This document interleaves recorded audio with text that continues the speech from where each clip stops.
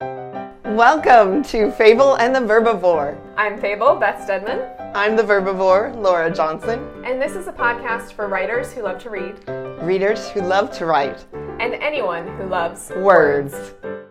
So today we have Dickie Kitchen Jr. with us, and we are super excited to talk with him. We've gotten connected with him over Instagram. He is a very supportive part of the Instagram community and the indie publishing community, as well as just a funny guy. Your comments regularly make me laugh, and I just enjoy it. Dickie has published 3 books. He's got Pray Pray, The Origin of the Average Man, and then Pray Pray Hunting Party, The Nurse, which is the sequel of that, or is it a prequel, I guess, or it's in the same series or same world? It's in the same series. It kind of runs alongside in some regards the main book. It is filling out the background of some of the side characters, which is great. And then he also has a children's book, The True Tale of Peter Piper, which is just fun as well. So welcome, Dickie. Thank you for joining us today.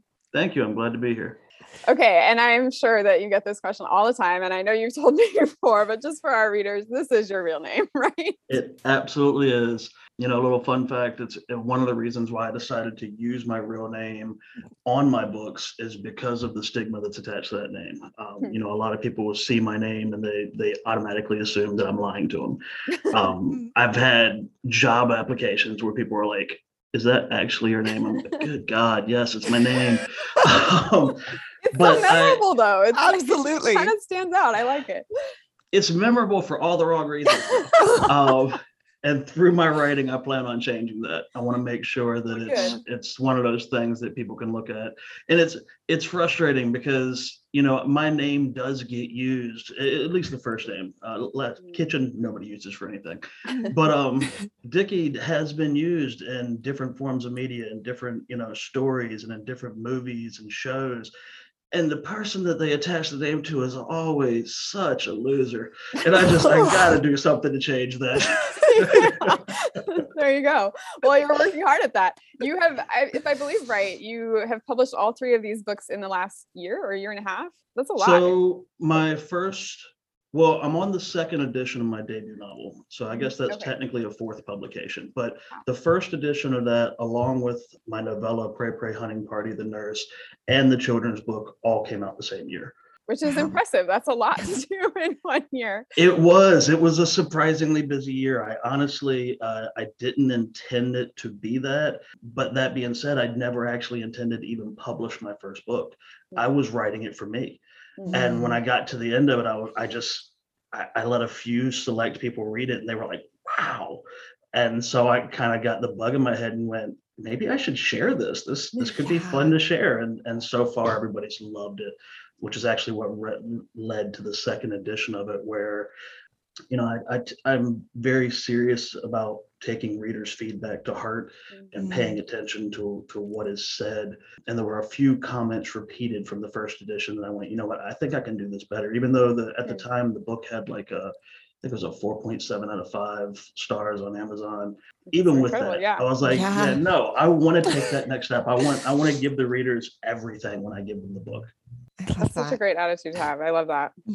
I think we can get kind of precious about our work sometimes. And we don't want to like take that feedback. And it's hard sometimes to take that feedback, but it's so good. And it improves our writing so much when we can really listen with that kind of objectivity or objective. Is that the right word? Or like just distance from it.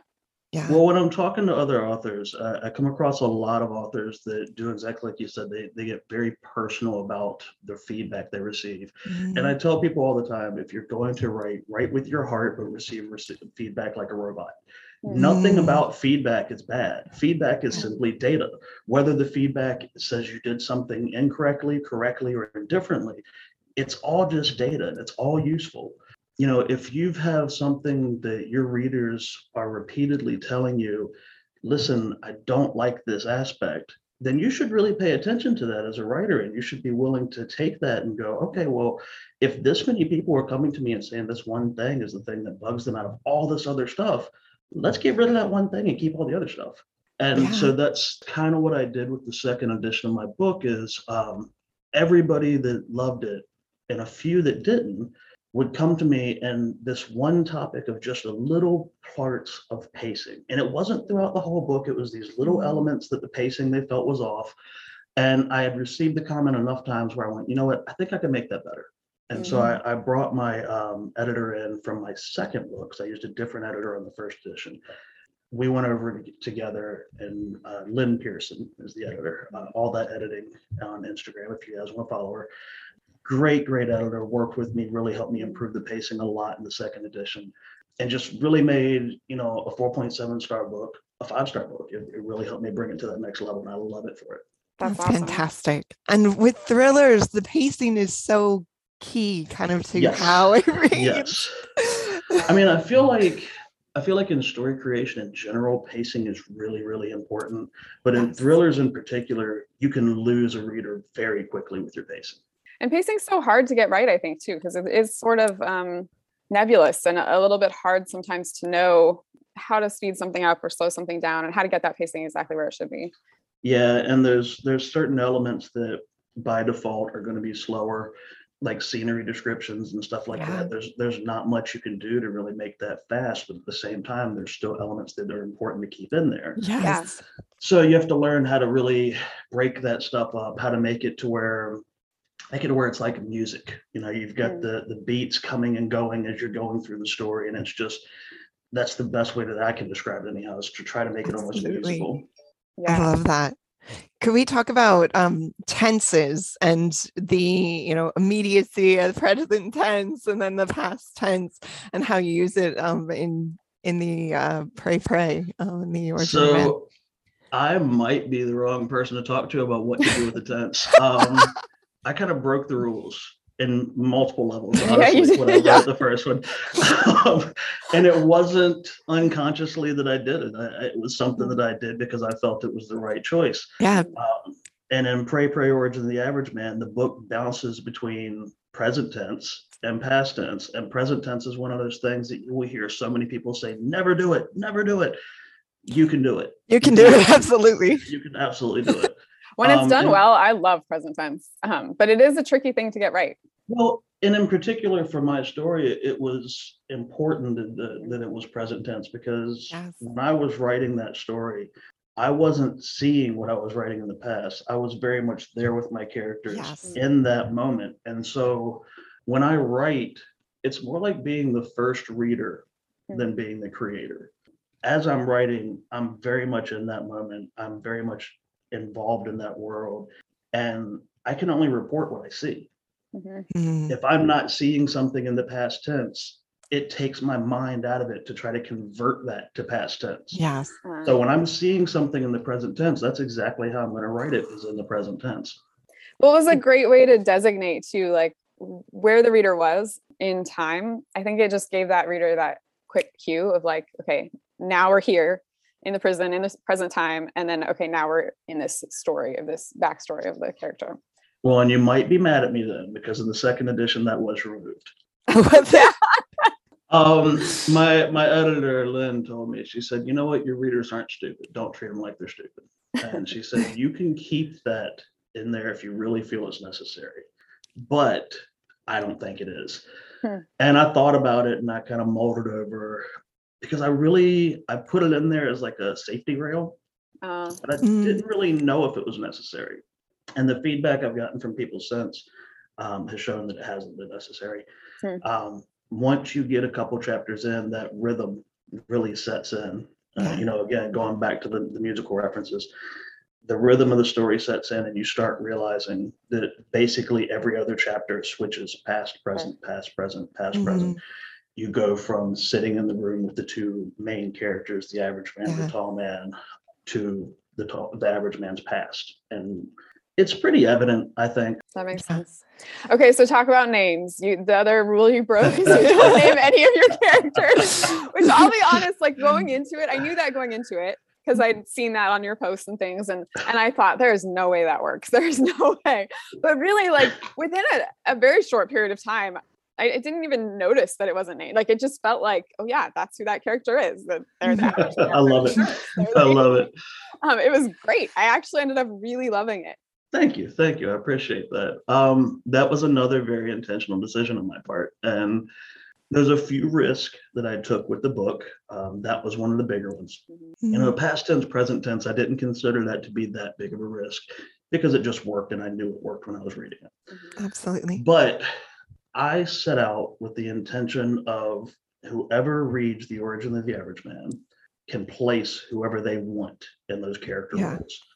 You can picture that as your neighbor, you can picture it as your school teacher, you can picture it as whoever you want it to be. And the best way that I knew to do that was to remove more versus add more. You'll notice in the book that the character descriptions are very light. Like you mentioned, the naming structure is essentially don't give them names. Everybody in there is referred to as more of a character trait than an actual name. And that was very intentional because I want my readers in this book to be able to put whoever they want in those roles. I didn't want to tell them that, the average man was John Smith and he was 6'4" and he was slightly overweight, or he was, I didn't want to do that. I wanted them to be able to read this character and go, oh my gosh, I know who that is. That person is in my life. Hopefully not too many people have the average man in their life, but there are plenty of things that you can reference and look at. And I think as I was writing it, that's kind of how it was being created in my head too. I remember one in particular, the character, the tree. And I was at a concert of all places. And this guy is standing next to me and he's massive. And I look up at him, I'm like, you're in my book. It just, he embodied everything I was looking for in that character. And it was funny. It was a Gary Clark Jr. concert, great blues guitarist. But I'm sitting there during this concert, music all around, and writing a scene in my head as I'm looking at this monster stand next to me. I love that. Inspiration can hit anywhere. And I love that. You knew it, like you saw it, you knew it intuitively. You're like, oh, that's mine. And as a writer, you have to be willing to just roll with that. Yes. Some people will take methodical notes. Some people will carry a little notepad with them. Me, I tend to just store it in a compartment in my brain and let it just become more. Wow. Yeah, but honestly, I don't think the naming structure, I wouldn't necessarily encourage a lot of people to use the naming structure that I did, because it can definitely fail. And that, I think, with anything you do with creation, with writing, with anything, honestly, any type of creation, if you take a chance, it can fail, and that's okay. I was willing to let that happen in order to potentially better the book. With the nature of the character himself, the average man, I think holding what you can back actually made it kind of, you leaned in a little more because you're like trying to figure out who he is, what's going on, and holding all that back actually played to the story really well. Yes. And with my writing, when I started that book in 2017, I think, I'd have to go back and check, but when I started that book, I had a beginning and ending. That's it. There was no plan for getting through it. It just was a concept that popped into my head that I was like, that's fun. I'm going to sit down and start working on that. And the character, he changed so many times when I would visualize him. Some days he was nothing more than a shadow in my head. Mm-hmm. Some days he was one race. Some days he was another race. Some days he was tall. Some days he was short. And it occurred to me that as I'm writing this character, he himself did not want to be locked in anything. And so I went with it. And I said, you know what? That's fine. The little voice in my head is saying it doesn't want to be described. It's not going to be described. Then we're just going to roll with it. And I think in the end, it really worked. But it could have failed miserably too. Yeah. And it's not something, minor spoiler, for anyone that has read the first book and is thinking about reading the second book. I'm not planning to keep the exact same naming conventions throughout everything. That's interesting. I think it's really important when you take those risks, especially when you take those risks, to be able to distance yourself from your writing the way we talked about earlier, because I think what's hard is you can take those risks and not realize that it fails. I was watching a class with an author recently, and they said that what makes a good author is being able to know when what they wrote didn't work. And I thought it was really a fascinating concept, that really it's not about how good of an author you are, writer you are initially. It's being able to tell, did that work or did it not work? And being willing to let go of the things that don't work and recognize what does work.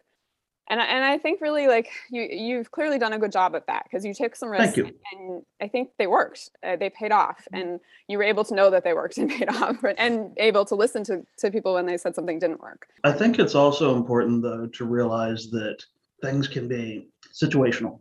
What I took risk on in this book worked for this book. It doesn't mean it's going to work for every book.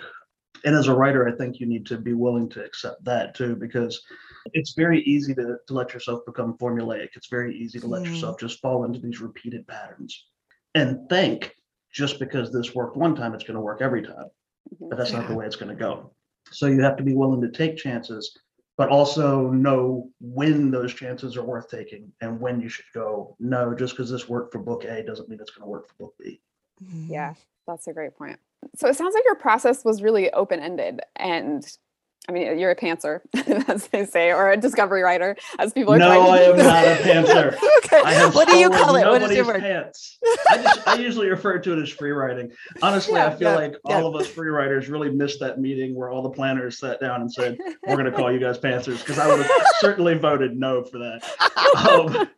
Writing wizards, free writers, organic writers. There's so many better things than pantsers. Maybe it's a generational thing for me, but I always knew if somebody was a pantser, they were somebody trying to pull your pants down. That is not what I'm doing with my writing, I swear. There's no collection of pants anywhere.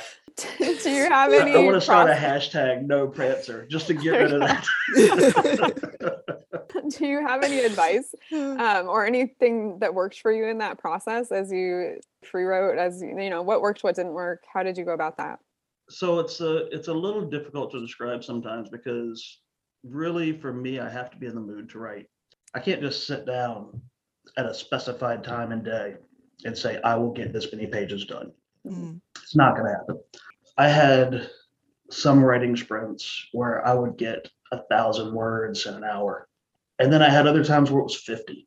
It all really depends on whether or not I'm able to get into the story, have my head clear, not have active distractions. And by active distractions, I mean things like my son or wife asking me questions, the phone ringing, things that actively got in the way. Passive distractions are fine. No matter what I do, I always sit writing facing a window so that I can see the nature outside go on. And birds and squirrels and, seeing the neighbor walk by or something, those are passive distractions that actually help me, because it lets my mind wander a little bit. And the more my mind can wander, the better off that I am, because that's when I tend to get more into the story and more invested. Sometimes if I knew that I was getting ready to write a particular type of scene, I would start off with music, something that kind of fed into the emotion of that scene. And then, a few paragraphs in, I would turn the music off and just let myself be fully enveloped in the story. But there's no, and I think that's what makes free writers a little different from planners. There's no set pattern that you say, and before I write, I'm going to take X, Y, Z step. It's a much more organic process. And it's something that, because it's a much more organic process, can go really, really well some days and really, really bad other days. And you just have to be willing to roll with it. That tends to be how I write too. So it's kind of like one day you have to do this thing and then hop on this foot and then it comes and you're like, I have no idea. It's like you're making a cake and you don't know the recipe, and it's like. But man, when that cake comes out good, it's amazing. Absolutely. And honestly, I think that's what makes, I don't think personally that I could ever be a planner. And it's because when I write, I really am the first reader. I don't consider myself really the creator of what I'm doing so much as just the first person to know the story. And it's so exciting to get to those places where you go, whoa, did that just happen? I know there's several parts in Origin of the Average Man that I went, holy crap, I just finished writing on what did that really just happen? And then I had to kind of sit back and go, you made it happen. You're the one that typed the keys. But it's so much fun because of that. You get into the point where you're just so invested in what you're doing because you yourself want to know what happens next. And I feel like that would be lost if I was a planner. I feel like if I'm sitting there trying to strategize and, take Post-it cards and put them all over the place and connect the line from A to B to C, I would just get lost and bored so easily. my mind is a bit of an erratic mess. And it's because of that the writing is so much fun. Yeah. Yeah. I feel like I have a little bit of both, or do a little planning usually, but also a lot of free writing. Some healthy people do that. I'm curious though, how do you deal? So something that's sometimes a struggle for me in that is those days when I only get 50 words in an hour, or when I hit that wall and can't think of what is going to come next, or I write myself into a hole, or I'm like, oh, this was so interesting and I was so invested in what's going to happen next, but what's going to happen next, and now I have no idea what happens next because I'm just stuck. Like, what do you do in those situations? Or are there ways that you kind of help yourself out of that? Or like for me, I can kind of heap on shame, like, oh, I only got 50 words in today, like what am I doing? Why, like I should never be an author. Like yeah, that's kind of a two-part question. One is addressing what to do with word count. The other is addressing what to do when you feel like you don't know where to go. So in regards to word count, some people do really, really well saying, I'm going to write X amount of words today. But I think that you need to learn who you are as a writer. And if that doesn't work for you, immediately disregard it. If I had stuck to word counts, I don't think I would have been very satisfied with the way the book came out. One of the problems that word counts can present is you find yourself caring more about reaching the word count than actually making quality words. Mm-hmm. Sure. It reminds me of the school assignments where you had a research paper due and it had to be X amount of words. Yeah. And instead of using isn't, you would go is not, and you would break everything down into its smallest fractional portion. I was really good at those assignments. Oh, I was really good at making bad words. That's what it was like. My sentences must have looked like a robot wrote them. I would find the longest, most pretentious way to say every little thing I could. Yeah. And just to reach the word count. And again, when it comes to word counts, it's one of the reasons why I don't care about them. Yeah. Because I feel like you're choosing quantity over quality. If I sit down and write 10 good words, I will take that over 100 bad words any day. Again, it's a motivating factor for some people. Some people say that really helps get them through, but you have to know what kind of writer you are. And in regards to word counts, that is not the kind of writer I am. I was always pretty happy when I finished writing, regardless of the length. There were times where I was like, wow, I can't believe I wrote that many words. And there were times that I was like, man, that was a really cool scene. Either time was fine with me. It didn't matter to me whether I had 50 words or 5,000 words in a writing session. It only mattered to me that the words mattered. And that's what most people tend to miss when they get hung up in the word count. It's fine. If you want to set a goal for yourself, it's fine. But to beat yourself up over that goal actually kills the creativity. It takes away from the quality of your work. So don't think that you have to actually do X, Y, Z. For example, when I was writing the first book, I knew an average thriller novel was between 70 and 90,000 words. And so I wanted to set somewhere in that goal. But I at no point told myself this is mandatory. And at the end, I think the second edition is 74,000. I think the first edition was like 76,000. So, I didn't make it into that goal, but I've met writers that would say, well, I'm going to hit 90,000. And if I took Pray Words and The Average Man and pushed them to 90,000 words, it wouldn't be as good of a book. And so you have to be willing to deal with the fact that sometimes less is more. Yeah. And if you talk to an editor, they will scream at you that less is more. Yes. So true. Yeah. Now, the second part of that question, what to do when you get stuck. And this is where I think planners kind of have the high road on us, because a planner typically has everything set out in front of them before they start writing. So if they get stuck, they can refer back to a chart and say, well, this is where I want to go now. For me, when the characters were done talking, I was done writing. And sometimes it would drive me crazy because it might be a few days before they feel like speaking again. But the things that helped me were, first, every time I sat down to write, I would read at least part of what I had written the time before. It helped me to get mentally back into the story. It helped me to kind of re-see and relive what the characters were doing. And often that would honestly be all it took for me to get back into that role and back into that story. Now, there were other times where things weren't going as well, and I could do simple things like take a walk, listen to some music, just anything to kind of let my brain wander and get back into it. Now, as far as getting yourself into a point where you're like, I don't know where to go from here, a lot of times it helps to think less about it. Don't let yourself get overwhelmed by where you are. If you've created something great, that means there's a way forward. If you haven't created something great, then that's fine. Go ahead and look at the parts and go, well, this part doesn't actually work, or this part doesn't actually work. And again, that's where rereading comes in handy. Sure. A lot of people will yell at me for doing editing as I write, but again, it works for me. Yeah. I think being able to go back and look and go, you know what, that doesn't actually quite fit there. Let's get rid of that now, instead of waiting until you're 600 pages in to go, page 3 is killing page 100. It just doesn't work for me that way. Yeah. So I think if you really find yourself stuck, reread what you've done, be willing to walk away and come back later. I think those are the two biggest things you can do. We all want to be on this set schedule to where we tell our readers, we're going to have a book out by February. Daggone it, it's going to happen. But you know what? I think that's putting too much pressure on the story, and I think you end up losing the quality of the story by putting too much pressure. I think it should be kind of an organic process to where you let it come out. That's so great. Yeah. It's painful. It's painful because there's times when you really do want to get those pages written and you have to walk away because you don't have the right words to say at that moment. I think what's so great in all of that, though, is how in tune you are with your process, and that everyone's process is so different.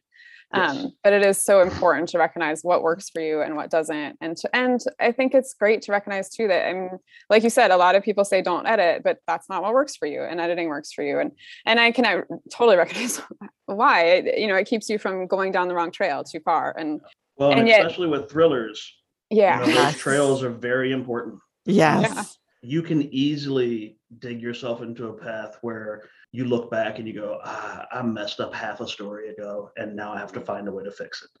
Yeah. And it works so much better if you just stay in that moment, you live that scene, and you look at it in that moment and go, what could work here? What's not going to work here? Yeah. If you figure that out at step 1, you don't have to backtrack at step 1000. Yeah. I know there's a lot of genres out there. Fantasy. I know you guys are big fantasy fans. We are. Fantasy, I envy, because there's so many ways that you could fix plot holes in fantasy with magic and spells and just all this stuff that is just way detached from reality. And I think it's great because it is a really cool tool that you guys can use. But as a thriller writer, it doesn't work. If you get to a big plot hole in thrillers, one of the key concepts of most thrillers you'll read is they're somehow based in reality. Yes. And when you come into a plot hole in thrillers, you're not coming to a plot hole that you can just poof your way out of. You're coming to a plot hole that you have to actually logically sit down, problem solve, and work through. And sometimes that means getting rid of stuff you didn't want to get rid of. Yeah. And other times it means finding ways that just blow your mind to go, holy crap, that's possible. Yeah.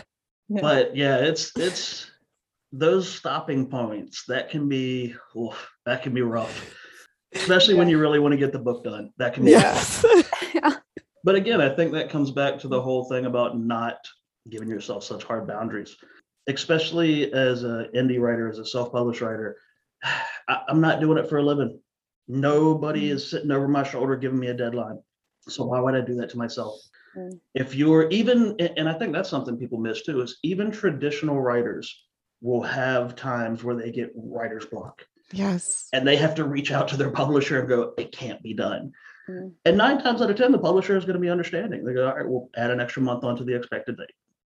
Yeah. You have to be willing to do that for yourself. You have to be willing to sit there and look at it and go, yeah, I wanted this out in March, but it's not happening. That's going to be September. You got to be willing to just allow that. And if you do, you'll find your creative process can grow. Because one of the things that personally I found kills a creative process is undue stress. The more undue stress you put on yourself, the less creative you're going to feel. That's so true. We had so much fun talking with Dickie Kitchen Jr. that we decided to extend the conversation. So join us next week as we continue this conversation and talk about writing rules and Dickie's pretty strong opinion about them. Thanks so much for joining us today. We hope you enjoyed this episode and that you'll come back and listen to more. If you did enjoy it, please leave us a comment, as that helps other people find us. And keep reading, keep writing, and keep putting your work out into the world.